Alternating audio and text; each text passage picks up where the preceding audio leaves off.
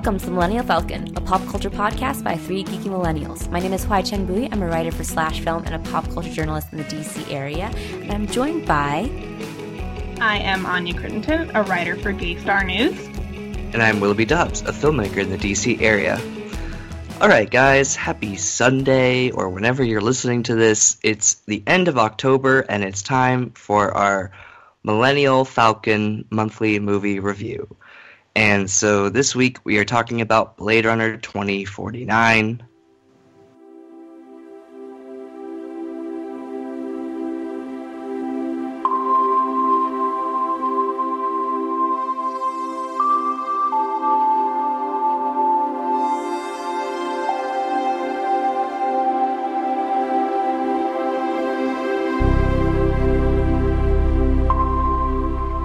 So Blade Runner 2049 is the newest film by Denis Villeneuve, written by Hampton Fancher and Michael Green. It should be noted that Hampton Fancher co-wrote the original movie back in 1982. This is based on characters in Philip K. Dick's Do Androids Dream of Electric Sheep. The only character that comes back is Harrison Ford. I'll give a short synopsis. A young Blade Runner's discovery of a long-buried secret leads him to track down former Blade Runner Rick Deckard, who's been missing for 30 years.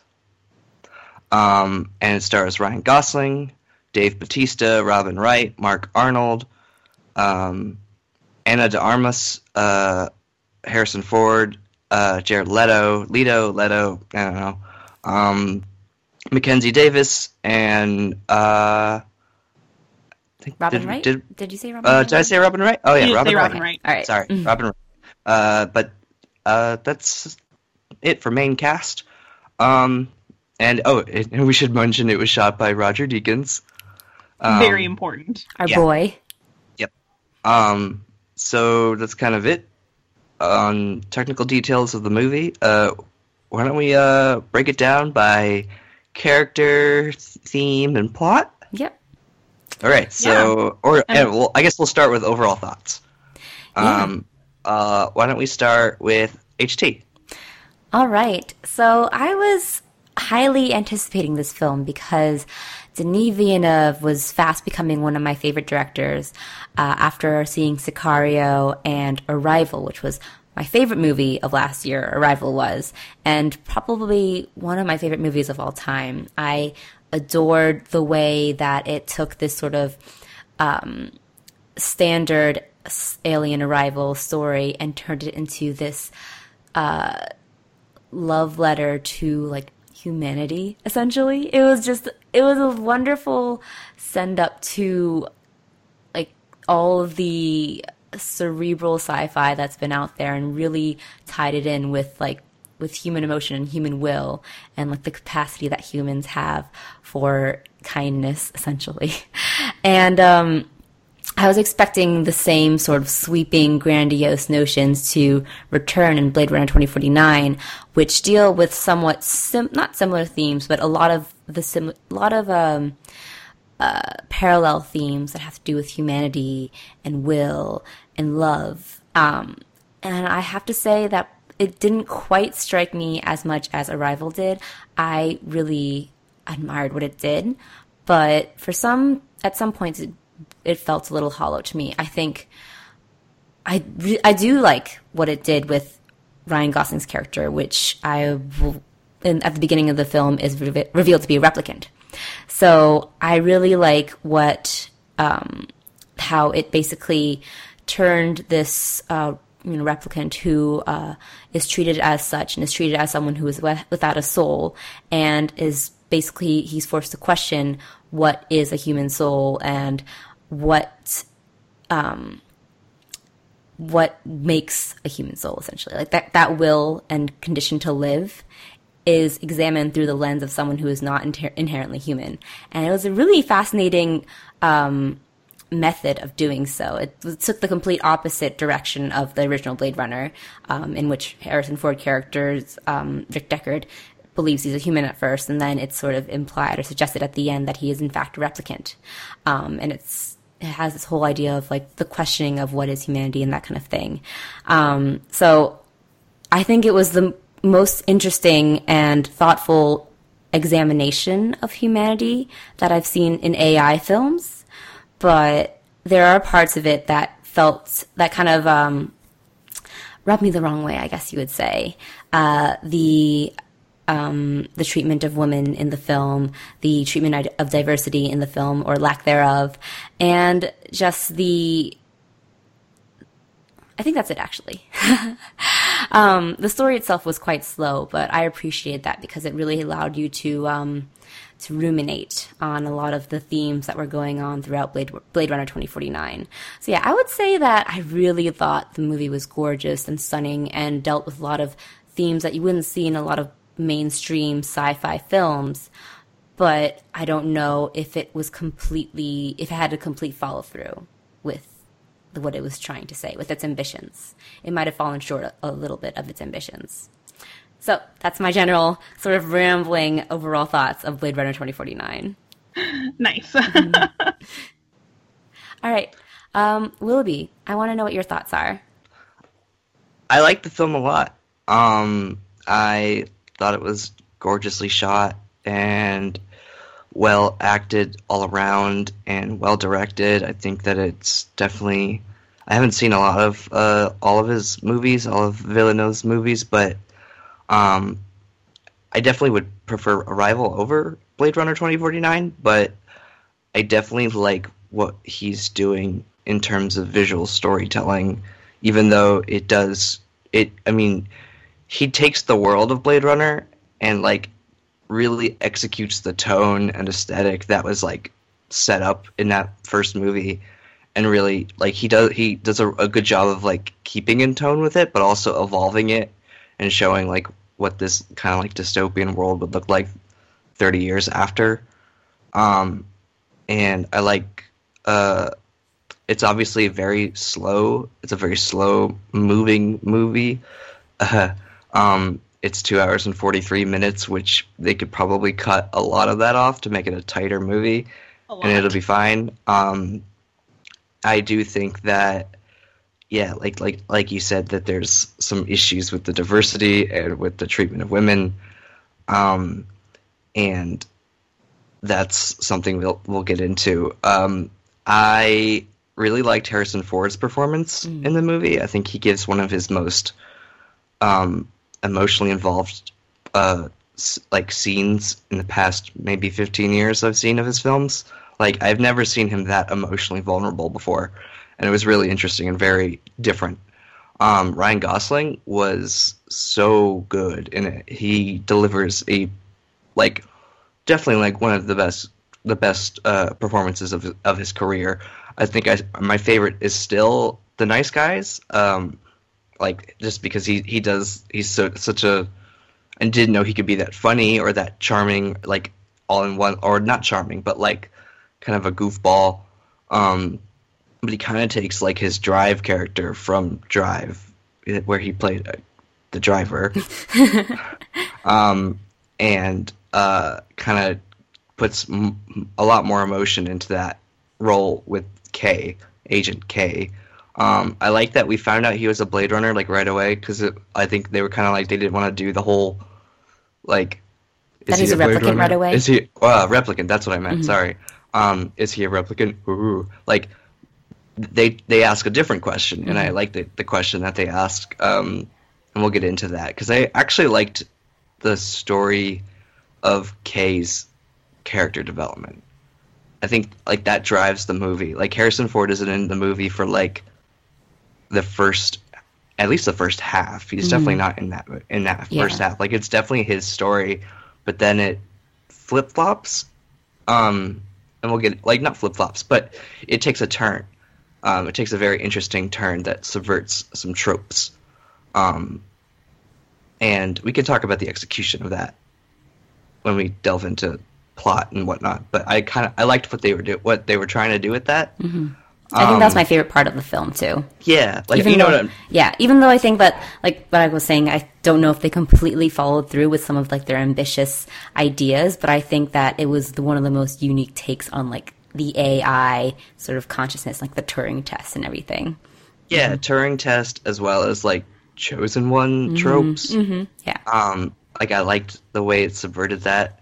I found the relationship between Joy and Kay interesting in that I've never seen a story about a robot in love with an AI consciousness, or not in love. Well, I guess Kay was in love, but you know, it like an interesting like in this future, replicants who aren't human are they have relationships with a different form of life.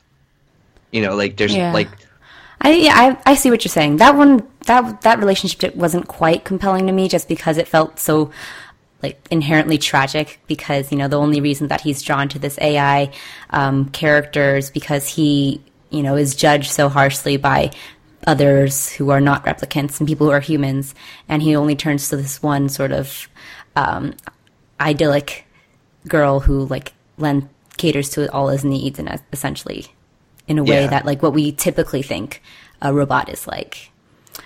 Anyways, continue. And I get that, but I kind of like that it's tragic like that, because it's sort of like you see that this character, like, he clearly is discriminated against by humans. He's skin job is written all over his door at the police his apartment, and so like he kind of has to turn to an AI for love, which is interesting.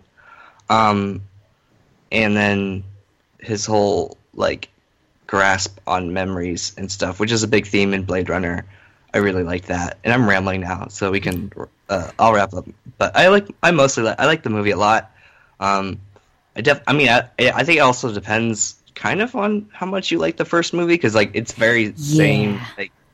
Like if you don't like Blade Runner, like you're probably not gonna like Blade Runner 2049 as much as like people who do like Blade Runner. You know? Mm-hmm. Yeah. Like I think that definitely factors in, because you can't watch Blade Runner 2049 really without seeing the first movie. You could, because it does explore it from a different perspective. It explores it from a different perspective, but I think that it takes the themes and some of the story from the first movie and like builds on it. Yeah. So like you kind of have like in the back of your head, if you didn't see the first movie, you'd be kind of going like, are they referencing something from the first film? Like, I think that would kind of like put a shadow over your expectations of the movie. Yeah. So before we go into Anya's thoughts, I want to know, Willoughby, did you like the original Blade Runner? I did. I did not. I thought it was incredibly impressive in the way that it basically launched an entire genre of film and anime with the cyberpunk movement. But I thought that like the story itself was pretty bare bones, and like not in a. I mean, I usually am okay with like bare bones plots, but I kind of thought it was half baked in the way that I think that this movie was not quite as thoroughly done as Arrival was. But Anya, did you like the original Blade Runner? And what are your thoughts on 2049? Okay. So, my thoughts. I fell asleep. That's okay. It happens. I fell asleep with the movie I Am Number 4. We all do it. I fell asleep for about 10 to 15 minutes because no movie needs to be over 2.5 hours unless you're the original Lord of the Rings trilogy. And to answer your question, I do not care for the original Blade Runner. And when it came to Blade Runner 2049, my interest started with Denis Villeneuve and Roger Deakins and ended with them. I had zero interest in this film other than those two as creators. Roger Deakins, once again, impeccable, perfect. I can also still say that Denis Villeneuve has still never made a bad movie in his career, but this is certainly my least favorite of all his movies, personally. My two biggest issues, besides the length, was, like you said, HT, the treatment of women, which we'll get into, and also I just didn't care about anything, about anyone, the story, the plot. I had no reason to care how it ended, what happened to people. I just could not have been less invested in what was happening on the screen, which is unfortunate because I think, like you said, there's a lot to admire about the ambitions of the film, and it is like meticulously well made, but I just did not care at all. And apparently I fell asleep during Harrison Ford's emotional performance, so whoops. That was like one of the saving points of the film. It's a highlight. It's definitely like my favorite part of the movie. Well, that's when I fell asleep. So I want to bring up something interesting that I saw on Twitter in relation to people's reactions to this film, because I feel like a lot fewer women like this movie than men. And this tweet pointed out that the plot of Blade Runner 2049 is basically a male power fantasy. It's this, mundane figure who is said to believe, who comes to believe that he's this sort of chosen one, this prophetic figure who will help bring about, the replicant revolution or whatever. And, he has this AI love interest who only looks at him and who is adoring of him. And it does, like Willoughby says, subvert that and bring about this more layered, in-depth evaluation or examination of what all of these tropes and these archetypes mean. Like this chosen one prophecy is kind of flimsy and shallow. This AI was just a series of zeros and ones programmed to love him, and at the end, you have that scene where he sees Joy again in that giant billboard, and she says, what was the name she gave him? Joe, and she says, "Oh, are you interested, Joe?" And it all becomes even more tragic. And so I think that is kind of why it's struck such a chord with a lot of male viewers and former fans of the original Blade Runner, just because it deals with all these issues that men sort of value in like their storytelling and that really cater to these sort of male protagonists and that kind of thing, but doesn't really take into account any other sort of perspectives or any other sort of elements of these kind of stories. Like the whole, I remember not really liking the whole part of like the replicant revolution because I thought it was a little bit trite, and it was also kind of rushed towards the end. And then so it was interesting because it was a very introspective character study of this one man who kind of embodies everything that you see in like a male sci-fi genre flick. I think it's actually somewhat interesting because I've seen this sort of character type crop up again in like various prestigious genre films in this year. Like War for the Planet of the Apes was just exalted by a lot of guys I know, and I think it was a great film, but it didn't ring true to me specifically. Blade Runner 2049 was this for a lot of people. Logan was this for a lot of people. So I wonder if there's like a really interesting, it's not a sexist trend or anything. It's just like something that is a narrative that rings specifically true to a certain portion of people who, see themselves in these characters, who have seen these type of stories for a long time. Does this make sense to anyone? It makes perfect sense because you pointed out really two of my favorite movies of the year. Yeah. That I kind of really liked. Mm-hmm. I mean, I like Logan a lot. I did not really care for War for the Planet of the Apes, except that I admired it. And then this was the same case for Blade Runner 2049. It kind of felt hollow to me just because I feel like it wasn't made for me in mind. Right. Mm-hmm. Yeah. So Yeah. It's not a problem so much as an interesting like trend, I guess I would say. Or maybe it's because we're moving more towards like diversity and more representation in film, so that we're noticing more that these films are, specifically made with this audience in mind, or with like from the perspective of this audience. You know what I mean? Yeah. It's fascinating. I'm just kind of like thinking about it now. It is fascinating because like what you're talking about with War for the Planet of the Apes and Logan, like those are very like male-centric movies that don't have a lot of female characters, and when they do, they're not portrayed the best. Yeah. They're not disparaging of female characters either, but it's definitely like from this very specific perspective.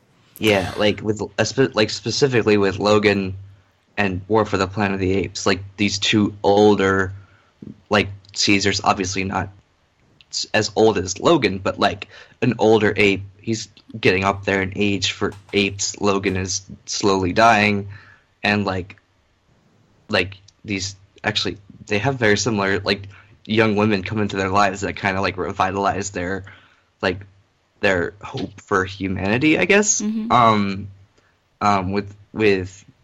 Blade Runner 2049, it's kind of similar. K isn't old, but he does. He's like world weary. He's world weary, Yeah, and then when he does end up, like he has joy in his life. Get the pun of joy and love. Oh, that's actually the worst. But yeah, so he has joy in his life, who keeps him like I don't want to say human. But like she makes him feel more human because she's less so than him.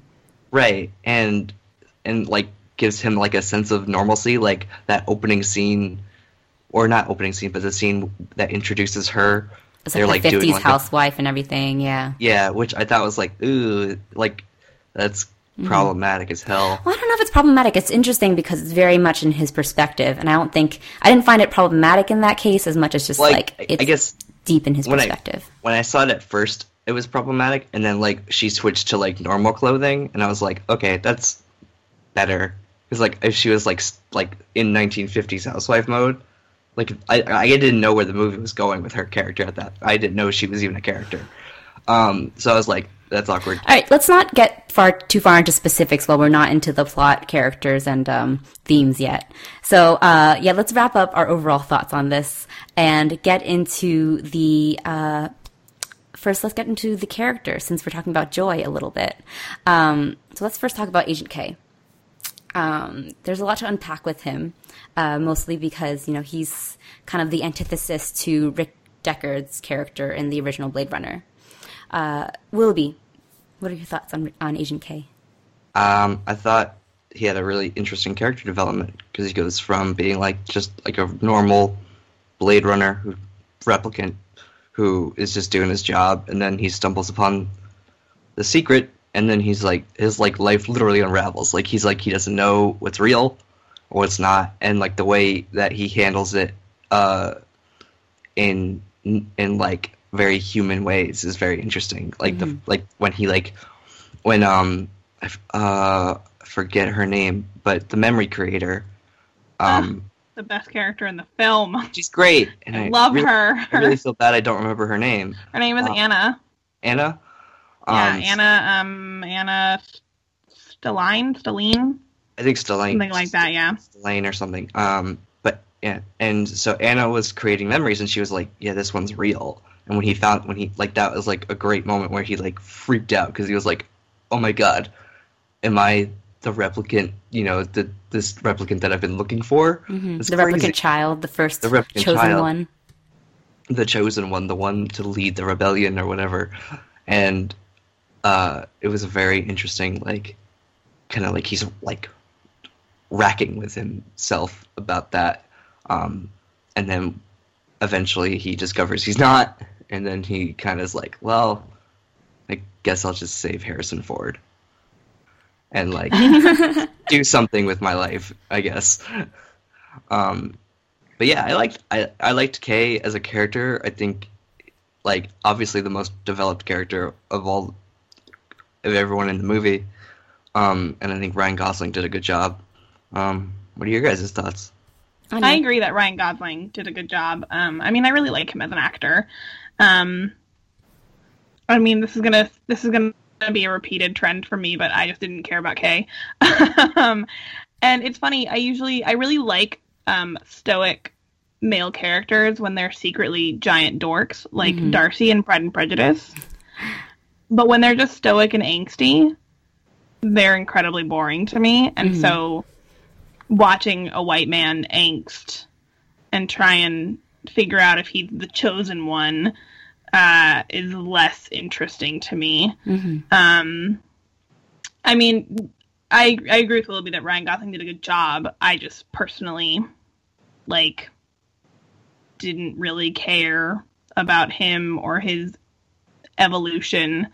I'm sorry, this is going to be very boring for me, but I just really struggled to connect with this film. Yeah. No, I think that makes sense. I'm like really happy about my little thesis from earlier. I think it really hit the nail on the head. I agree. I'm really impressed and amazed. I mean, I get it. Like, I get why. I mean, it did strike some chords with me, a white male. And there's nothing wrong with that. It just means that it's very specifically ingrained and in these sort of like specifically male tropes and stories. You know what I mean? Mm-hmm. So yeah, I'm more warm towards Agent K than Anya is. I really liked that sort of exploration, that opposite exploration of the AI and like whether they have the capability for emotion or to pass for a human. I think it's because I saw him as more of a tragic figure. He is just very sad this entire time that he doesn't have a soul. And it's in that wanting a soul that he kind of gains it himself. Because, you know, that idea of the soul, I guess, is just the will to live, that human condition in which you are motivated for something or you are working or believe in something. The belief, I think that was the thing that really struck me. Because he like gains this belief throughout the film, and it doesn't matter whether that belief is true or not. It's that it's strong enough to drive him to, you know, leave his job, leave his home, leave everything he ever knew. And that, I think, for me, was what was really inspiring. So I think it did strike a little bit more of a chord with me, so that's why I liked it. I think that I liked that sort of, that examination of it. Even though, yeah, like kind of like Anya said, I didn't super connect with it, but I really liked what it was doing. Yeah. Yeah, it's really interesting. I heard a comparison of Blade Runner 2049 to the Spike Jonze film Her. And I mean, Her is inherently a romance where Blade Runner 2049 is not, but like both are very, you know, both are futuristic, both are meditative, and both are, you know, slow and introspective. And you have another like angsty white male at the center of Her. But where Her is one of my absolute favorite films. For some, like, that the emotional core of that film just connected with me so much more than this one. Right. Maybe it was because Samantha was honestly more of a character than any of the women in Blade Runner 2049. Yeah, she definitely was just the voice. And I think the emotion that Her was exploring was different than the one that Blade Runner was exploring. It was about loneliness. Was different. Yeah. So I think, you know, it just... Blade Runner 2049, I hear you guys talk about it, and I'm like, yes, that's so good. That's so interesting and ambitious of Villeneuve. But, like, it feels like this film is just held at arm's length to me. I can, like, recognize everything you guys are saying, but it doesn't, like, translate. You know what it is? It's, like, a really good, like, doctoral thesis, and you're like, this is a really good thesis, but... then you read it and it's 50 pages long and you're like, I can't connect with it. Yeah. And it's like language that isn't like plain English. It's very like doctoral and you know, a lot of words that don't need to be there than it does to you, which I find really interesting. So yeah, I liked a lot what it was trying to do. I think that's where it gains a lot of points for me.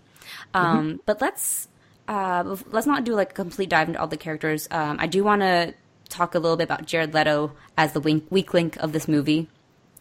He was just basically a monologuing villain and really didn't really serve any purpose other than to kill a woman who had just been a replicant who had just been made, and then monologue to Harrison Ford somewhere. In a really like gross way that was aimed specifically at violence towards women, like specifically, and like talking about pregnancy. Yeah, it was weird. It was not good. It was gross and awful. Yeah, like it's interesting that this movie has such a fascinating with, you know, childbirth and life and giving new life, and it doesn't quite explore it. It just, you know, explores it from the Ryan Gosling's perspective, and it's like the chase and everything, which is a fine enough story, but for for a story element that's so central, it just is kind of glossed over. Does that make sense? Also, Yeah. I think the only human female character is Robin Wright's character, I believe. Yes. Although, wait, is Mackenzie Davis's character human? She's a replicant. No, she's a replicant too. How do you know? What? That happens later in the movie when she's part of the replicant rebellion. No, she's Oh, right, she was there. Yeah, at the beginning when See. she's introduced, they're introduced as replicants too, because they're like, oh, he's a Blade Runner, he's going to kill us because he kills replicants or whatever. And she's a replicant working as a prostitute, which I guess makes more sense for prostitution because you don't have to worry about like diseases or anything. This goes to show how much I picked up on. Also, I kind of assumed she was going to be a replicant because she looks really similar to Daryl Hannah from the original movie. And I was like, Yeah. I wonder if that's just like a callback, but then she like was like a character. Yeah, well, Well, not really a character. You know what I'm talking Yeah. about. Like, she had more of a part. I thought she was only going to be in like those first two scenes. even Robin Wright's character though was a type. All the female characters were just types. There was the prostitute with a heart of gold, which was Mackenzie Davis's character. There was the lovelorn 50s housewife and French sort of pinup, which was Joy. And then there was Robin Wright, who was the cold, icy commander who hits on Ryan Gosling at one point too. And it was a really flat portrayal for all the women in the movie. Love, who's like the stone cold like killer female. She was the best. Like, I almost forgot about her. yeah, I loved her actually. She was the best character. and she did have like, I liked her, like, she was holding back tears when like things were happening to other replicants. Mm-hmm. I believe in that scene we were talking about with the Yeah. I can't believe I forgot about her because she was my favorite character. I know a lot of people criticized, that she was only there to serve as a foil to Ryan Gosling, but I liked that she was competitive. And at the end, she yelled, "I am the best one." I like that. I like that drive because she also has that drive, which is supposedly only present in like the human soul. And she's completely bought into the whole, replicants are without a soul thing, but she's fine with it. She just uses it as a way to like compare herself to other replicants. Yeah, like she's very self-aware in terms of that. No, she was the best character. It was too bad because all the actresses in this movie were great. The actress who played Anna, in the few scenes she had, she conveyed so much sort of like pain and vulnerability, and she barely had anything to do. The actress's name is Carla Juni, and she was my personal favorite part of the film just because I found her to be so magnetic. I wanted to watch her for 2 hours. Yeah. Like, I just thought she was so good, and I couldn't take my eyes off her, and she conveyed every emotion so beautifully. Yeah, but she was also just relegated to a type 2, the princess in the tower. Yep. It's unfortunate because, with some directors, these types can be given more complexity, can be given more depth. But in this case, Villeneuve didn't really try to do that just because he was so focused on Agent K's story. And it was up to the actresses to bring more complexity. And some of them did, but you can just tell that they were much more flatly written than the male characters were. Which is a shame because there's a lot more female characters than male characters in this movie. Like, I think Deckard and Kay and then Jared Leto's character are like the three main male characters. Yeah, but it still felt so male-driven. It did. Was it was. Yeah. Like, there's no doubt about that, that it was. And, like, the female characters were not as well-written as they could be or should be. And I think that's a problem on the screenwriters' problem as well. Villeneuve can only direct so much with what he's got without changing the script and stuff, which is a bummer. So I want to wrap up on characters, unless you guys have anything else you want to add. Do you want to add anything about Harrison Ford? I was just going to talk about Harrison Ford for a little bit. Yes. Just that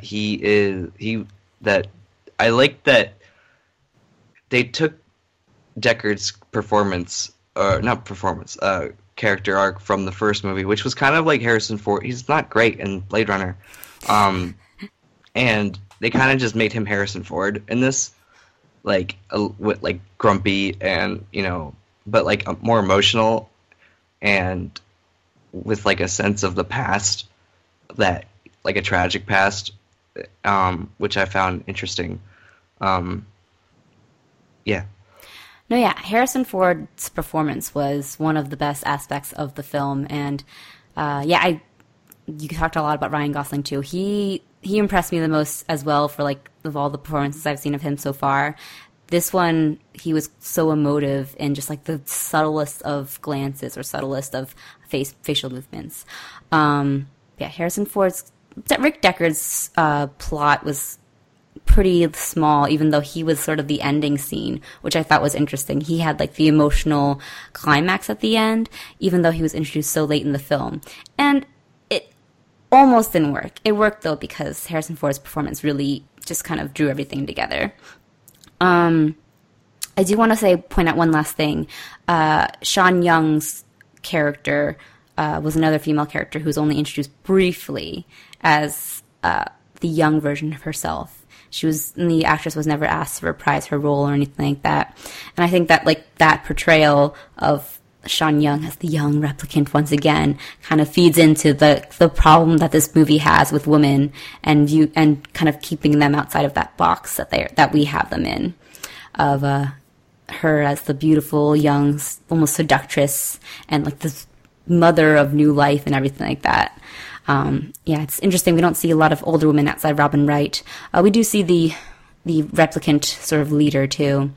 But yeah, it's just unfortunate.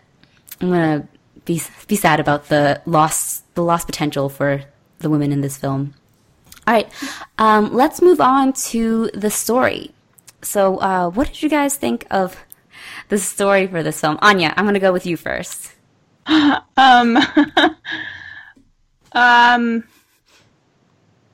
Too long. I mean, the whole movie was too long. Yeah. It's interesting. While the movie was happening, I felt like I didn't really get anything that was happening. And then afterwards, when I was trying to explain the movie to my roommate, I realized that I got more than I realized. It just, again, nothing like... Anya, nothing connected during the movie. Can you reprise your explanation of Blade Runner 2049 to your friend? Because I think it'll give us a little bit of a little comedic kick in here. Can try. It was a lot of me being like, giving her bits and pieces totally out of order. And I was like, so Ryan Gosling has this AI girlfriend, but then he has like a threesome with like a real girl. And then like Robin Wright's his boss and Jared Leto's there for like no reason. I don't really know what he's doing, to be honest. And and then she would ask me questions and I'd be like, maybe? I have no idea. Yes? And I'd be like, I really don't know. And I remember that wall of text that appeared at the beginning of the film, which was a huge warning sign to me that I wasn't going to get what was going to happen, because when you put so much text on a screen at the beginning of a film, because you have to, like, preface your film, that's a bad sign to me. And I, like, reread all of that to her. And she was like, so are there some replicants? And I was like, yes, but, like, there are these and there are these, but I don't know if everyone's a replicant. Are there humans? I don't really know. And, like... So that is how I explained the movie to my roommate, and that's kind of how I felt when I was watching the film. And I was like, I have no idea. And then I was like, oh, and there's like child labor in the film too. Like, and I would just randomly throw things out at her, and I'm like, that's what watching this film was like to me. And then I realized, like, then I went on Wikipedia and I read the plot summary, and I realized I actually got a lot more than I realized. But none of it made sense to me at the time. I still don't understand Jared Leto's character or what he was trying to do. I still don't understand, like, the actual plot. Yeah. But, like, why? Yeah, there's a lot of whys in this movie. Like, I don't understand what the actual plot of this movie... Like, I get, like, the mystery, like, there is a child and they want to find it, but I was like, who is Jared Leto to this world? Like, I know he created new replicants that, like, obey now, but I was like, who is he to the world? What does he do? Why do they want to find the child? What's the... Like, I had no idea. I still don't know what the actual point of the movie was. I really don't. So, the theme, there were a lot of clashing themes in this one. Yeah, but Jared Leto, his presence was a little bit confusing. I think he was just there to have his awesome henchmen, punch Ryan Gosling, so I was down for that. But like, why were they after Ryan? They were after I the still kid. don't understand like them as an organization, like what they So do. he or was what they were trying to mass produce do. replicants again after they'd been banned, and I got he that. wanted to find the kid so that he could find his own way of mass producing like these replicants who can give birth, so we can have more replicants. Even though that sounds like it's actually a much more tedious way to make more replicants because childbirth is a long time. He basically wanted to discover the creation of life through replicants and if they can replicate themselves. And then because he wanted to take over like the colonies and stuff and extend his like grasp of the universe. Yeah, he wanted He was world very domination or powerful. something. There Yeah. are like 3 types of villains or whatever. There's like the one who wants to take over the world, the one who's just like psychotic, and then the one who, I think the third one is like the one who wants revenge. Mm-hmm. So is Jared Leto just the one, does he want to take over the world? He Is just that, wants to like, take his over the villain? world. He's psychotic, yeah. He's both. Okay, great. I didn't get okay. Cool. Yep. That's me with this film. So Willoughby, how did the plot work for you? I liked it. You know, like I liked, you know, the way that it wasn't as noirish as the first movie, or, you know, the idea of doing like a techno noir. I do like it was like a mystery and he was like unraveling it, and like while he was unraveling the mystery of the child, he was unraveling the mystery of himself, or lack thereof. And I like that switch where he was like, so I'm not the chosen one. Yeah. What? Like he would, like I liked that was like, you know, you take a character and you throw him to, like, you put him on a pedestal and you take the pedestal away from him, and then you see When like, did he figure out he wasn't the chosen one? When the replicants saved him, Mackenzie Davis's character. the replicant leader was like, "Oh, honey, did you think you were the chosen one?" No. Like, she said something very similar to that. Yeah, she basically said that. And he's like he's got like a bloody face and like he's like borderline tears, and he's just like, "What?" Like, he How doesn't do we say know anything. it's Anna? Because it was a girl, and she's the one who implants memories, so she implanted her own memory into him. Her own real memory, and like he like figured out. He was like, "Oh, okay." Yeah, because she said a little earlier during their first meetings, like, she's like, sometimes I plant my own, like, real things, Or, because like, it makes it more real. Yeah, sometimes the best memories are the real ones. And then, and so it was and then he was like, "Oh," so they were and Harrison Ford like scrambled the data to make it appear that he was the one with the memories. To make it appear that it was a female one that died and a male one that survived. Yeah, but really it was the opposite, or just it was like none. Like, it just like was a way to hide her. I promise I'm totally qualified to be eating a master's right now. I promise. I'm not usually this dumb. It's okay. It took me a little bit to figure out what was happening. I was like, okay, so she's the chosen one. Okay. Yeah, and actually, for me, I liked I like that this plot was much more simple and much more straightforward than the original Blade Runner. So I got the same thing as Willoughby. It was just like a mystery that he was unraveling, and it was the mystery of himself and of life or whatever. So I enjoyed that. I thought the plot drove along really well, except, it was way too long. I don't mind when it lingers and meanders and sort of allows you to ruminate on the themes that they were introducing, but I definitely think there were a couple things that could have been cut out, like just Jared Leto altogether. Most of his solo scenes, were just very dull and had nothing much to do with the plot, except to emphasize or highlight how evil he was. And, like, I don't really need to know that. He just wants world domination. That's a very simple motivation. Actually, I wish Jared Leto wasn't in the movie at all. So I do like that he wasn't in the movie as much as I thought he would be. Yes, but I still think whenever he was in the movie, he kind of just dragged it down. But yeah, I liked the plot. See, like, for me, I'm like, oh yeah, I really like this movie, but like, it just didn't hit that chord with me. But I liked most of the elements of it. So let's move on to some of the themes. We've touched on themes of women. I want to talk a little bit about diversity in this film, or lack thereof. There were only a couple people of color in this film, one of which was the morgue or like replicant attendee who was killed by Love. And curiously, Robin Wright's character had a Indian name, like of Sanskrit origin. But Blade Runner 2049 borrows a lot from the original Blade Runner's aesthetic, which is like the cyberpunk sort of East meets West retro aesthetic that really was influenced by the Los Angeles Chinatown at the time.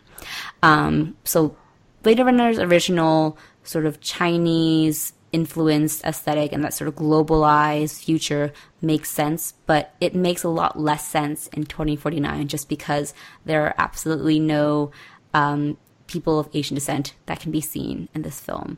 There is Dave Bautista, who's half Filipino, and there's one Asian child in one of the memories, the cake memory. And otherwise, it is completely white. And that is a problem with this film that actually took me out for a little bit. So, did you guys notice that? Was that a problem for you? I did notice it, and it was a problem. Yeah. Mm-hmm. It reminds me of like Firefly. And the problem with Firefly. Those were the thoughts I had too, like the Firefly effect. When they like use Chinese curse words. Yeah, it was just like a culture, like a certain culture as like a backdrop, without actually representing that culture. Yeah. It makes it seem more exotic, and it kind of makes sense in sort of like this world building sense that the world is more globalized. But if it's more globalized, where are all the people of color? Yeah. Yeah. Yeah, that's how I felt. Yeah, that was a problem for me. What other themes did struck you in the film, Willoughby? I keep going back to the subversion of the chosen one trope. That one was really cool.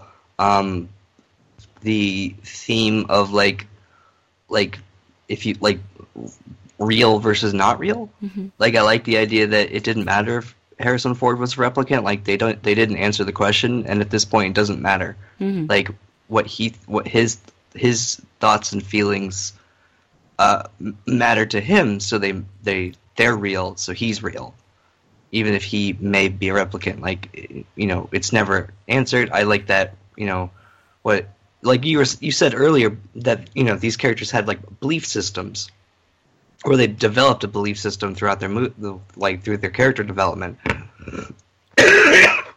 Sorry, so that that those belief systems like made it real for those characters. And I like that idea of like, just because if you believe it, yeah, it's real. Like, don't worry about it. Like, yeah, Ryan Gosling believed that his love for Joy, or Joy's love for him, was real until he realized it wasn't. Yeah. That was my favorite theme of Blade Runner 2049 too. Just like belief is the strongest power, and it's the closest thing that we have to our idea of the human soul. Like that undying belief that you are fighting for something, or you're fighting towards something. And I think that's the thing that's like the most inherently human. That was something that was a beautiful concept to me. I wish it was almost, they had hit it a little harder.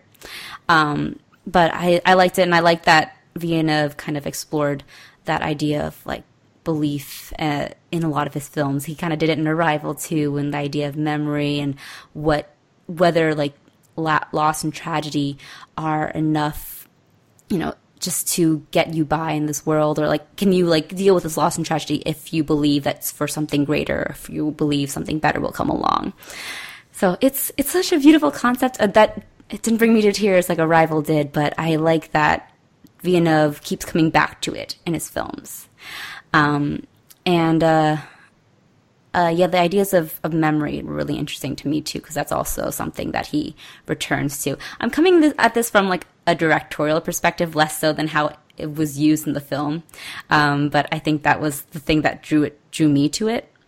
The idea of like this real memory, and like you said, Willoughby, whether like that sort of grasp of reality becomes less important throughout the film.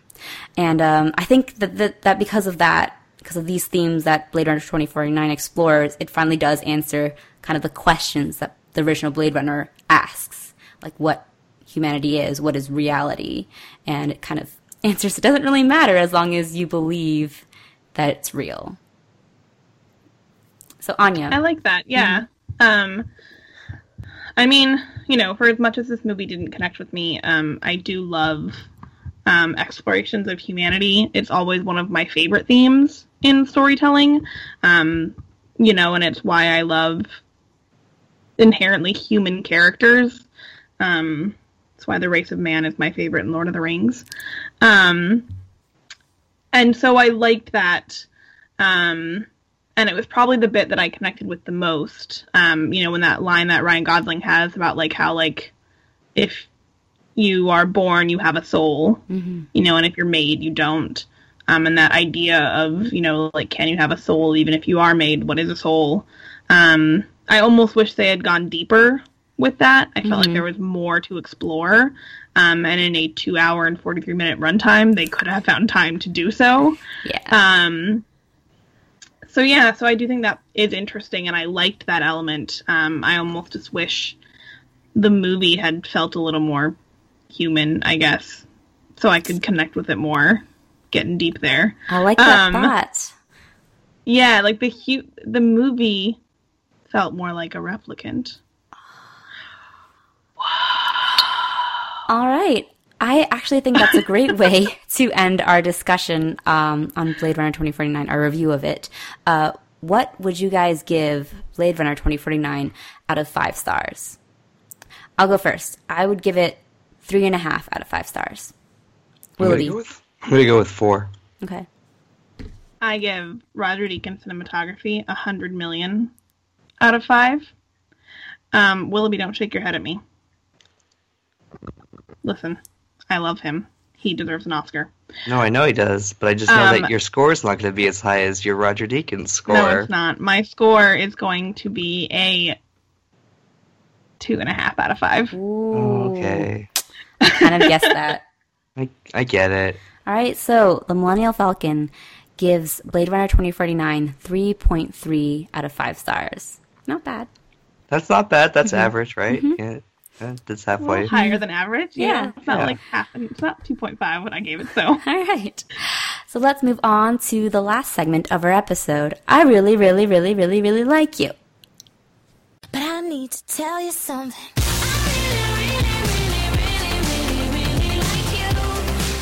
All right. Willoughby, why don't you start us off? What do you really like this week? So, a little Netflix show called Stranger Things is coming back this week. And so in preparation of it coming back, I rewatched the entire series in one sitting. And let me tell you, it's still great. It still is, the nostalgia wallop that we all enjoy. I know we did a whole episode on it, and we unpacked some of its negative aspects, but I think mostly we liked it a lot. Mm-hmm. And so the characters are so strong. The performances are great. This is the third time I've rewatched it, and I really like I liked the cinematography and the movie making. Or I guess TV making, but production value of the movie. I noticed it a lot more in good ways. I was like, oh, I like the shot compositions of everything that's happening, because the first time around you're just getting a sense of this, and then the second time you're kind of like more character, and this time it's more production value. So, but yeah, I'm excited to watch season 2. It comes out just this for weekend. the record. We are recording this before Sunday, so this episode will air after Stranger Things has dropped on Netflix. Yeah, but before we've been able to watch it at the time of recording. Yes. In anticipation of its release, it's my really like. So. All right. And the reviews have been positive. Like, a lot of them have been saying, like, if you like the first season, you'll like season 2. Yay. All right, Anya, what's your really like this week?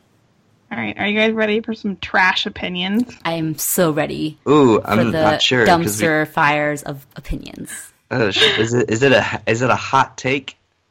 I don't really know about that, but there are definitely some trash opinions in here. Not anything to do with my baby Steve Harrington, because, like HT just said, we haven't been able to watch season 2 yet, but I am fully expecting to love him even more. So I went to Disneyland last weekend, as I normally do. That is not a trash opinion, because Disneyland is the best place on earth. But Disney's California Adventure has a theater where they put on like a full-blown production of one of their movies, like a musical version. Aladdin was there for the longest time. Aladdin's now on Broadway. And so it's sort of like a way for them to like workshop their own musicals. And so they currently have Frozen there. Is it the one that's going to be on Broadway? No, well, so, I mean, no, because the Broadway one will be longer, and the Broadway one is already workshopping. Okay. But, like, I think what I really like is Frozen, first off. I know Frozen's kind of that Disney thing that's, like, overhyped still, and so people are kind of, like, off the train a little bit now, but, like, watching the stage version reminded me of really how good Frozen was and still is, and how much I still really enjoy it, and how great the music is, and I can absolutely see it as a Broadway musical. A lot of the production value, even in this, like, theme park 45-minute short version, was incredible, and with the budget of a Broadway production, I'm so excited to see what they do. So what I'm really liking is Frozen, and that it still definitely holds up. I'm excited to see a Broadway version of it, and I'm really liking it. And the trash opinion comes in that I still really love Prince Han of the Southern Isles. Wait a minute. He's a bad guy. You hate villains. I know. We've been through this, Anya. I know. Anya, we can't keep doing this. He is my one weak link. Because at least with Wilson Fisk, he's just a great character, and so I can love him from that. But with Prince Hans, he's just hot. The Southern Isles, I just have a big, fat, dumb crush on him.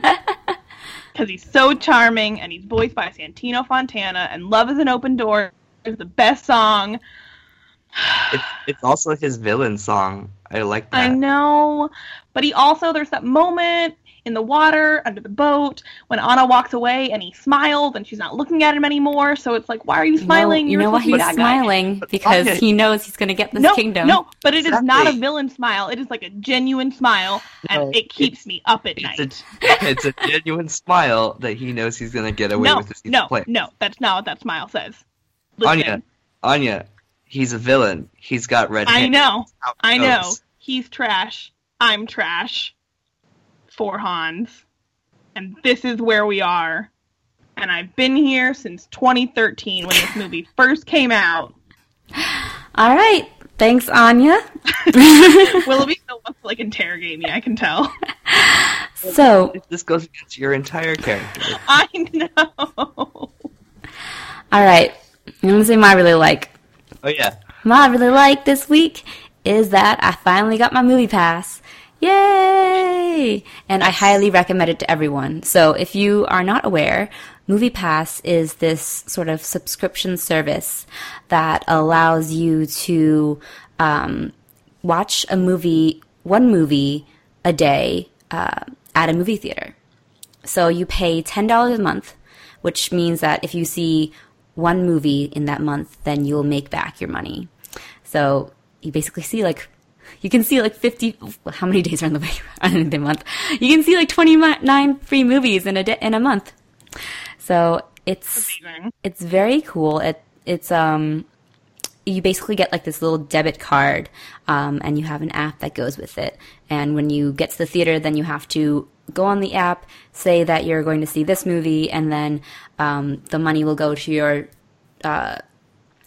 movie pass card, and then you can buy it through a kiosk or with the register. So I went to see Battle of the Sexes, which was a great movie, and I thoroughly enjoyed going to see it. So I'm very happy with my movie pass. It worked smoothly, despite some of the troubles that people have had with it in the past.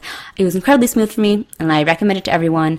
And now, if you get a movie pass, you can see all the trash movies you want. Speaking of trash, so I was as long as you spend like the first movie on like a good movie, you know, and then you spend the rest of your 29 movies available on like shit storms like Geostorm. You can also see the bad movies every day because it's basically free movies. Although some of the caveats of a movie pass, you can't buy ahead of time, and it only works for regular 2D tickets, so you can't do 3D or IMAX. Yeah. Or D-Box. Anyways, movie pass. Here's your ad. There you go. That was not This week's Millennial Falcon is sponsored by Movie Pass. Movie Pass. Pass the movies. All right. So that is our episode for the week. If you guys have any thoughts on Blade Runner 2049, Stranger Things, Frozen, don't at me about Hans, or Movie Pass, come chat with us. And where can they do that, Willoughby? You can find us on Facebook if you search for us there. We're also on Twitter at Falcon Podcast. Our blog is millennialfalconpodcast.wordpress.com. You can listen to our RSS feed on SoundCloud. We're also on iTunes and Google Play, where you can rate, review, and subscribe. We also want to remind you that our 100th anniversary is coming up, our 100th episode is coming up, and we're going to be doing a special all really like edition. So if you want to be a part of that, send a voice memo to us, and you can send that to millennialfalconpodcast@gmail.com, or DM us for specific details on how you want to send us a little 30-second to 1 minute really like of what you've really liked of pop culture in 2017. So please do that. We really want to enjoy pop culture with you all, because this has been a hellscape of a year. So, where can they find you guys on the internet? You can find me at HTranBui on Twitter. You can find me at Anya Crittenden on Twitter. And you can find me at Willoughby Dobbs on Twitter. All right, thanks for joining us, guys. Bye! Bye!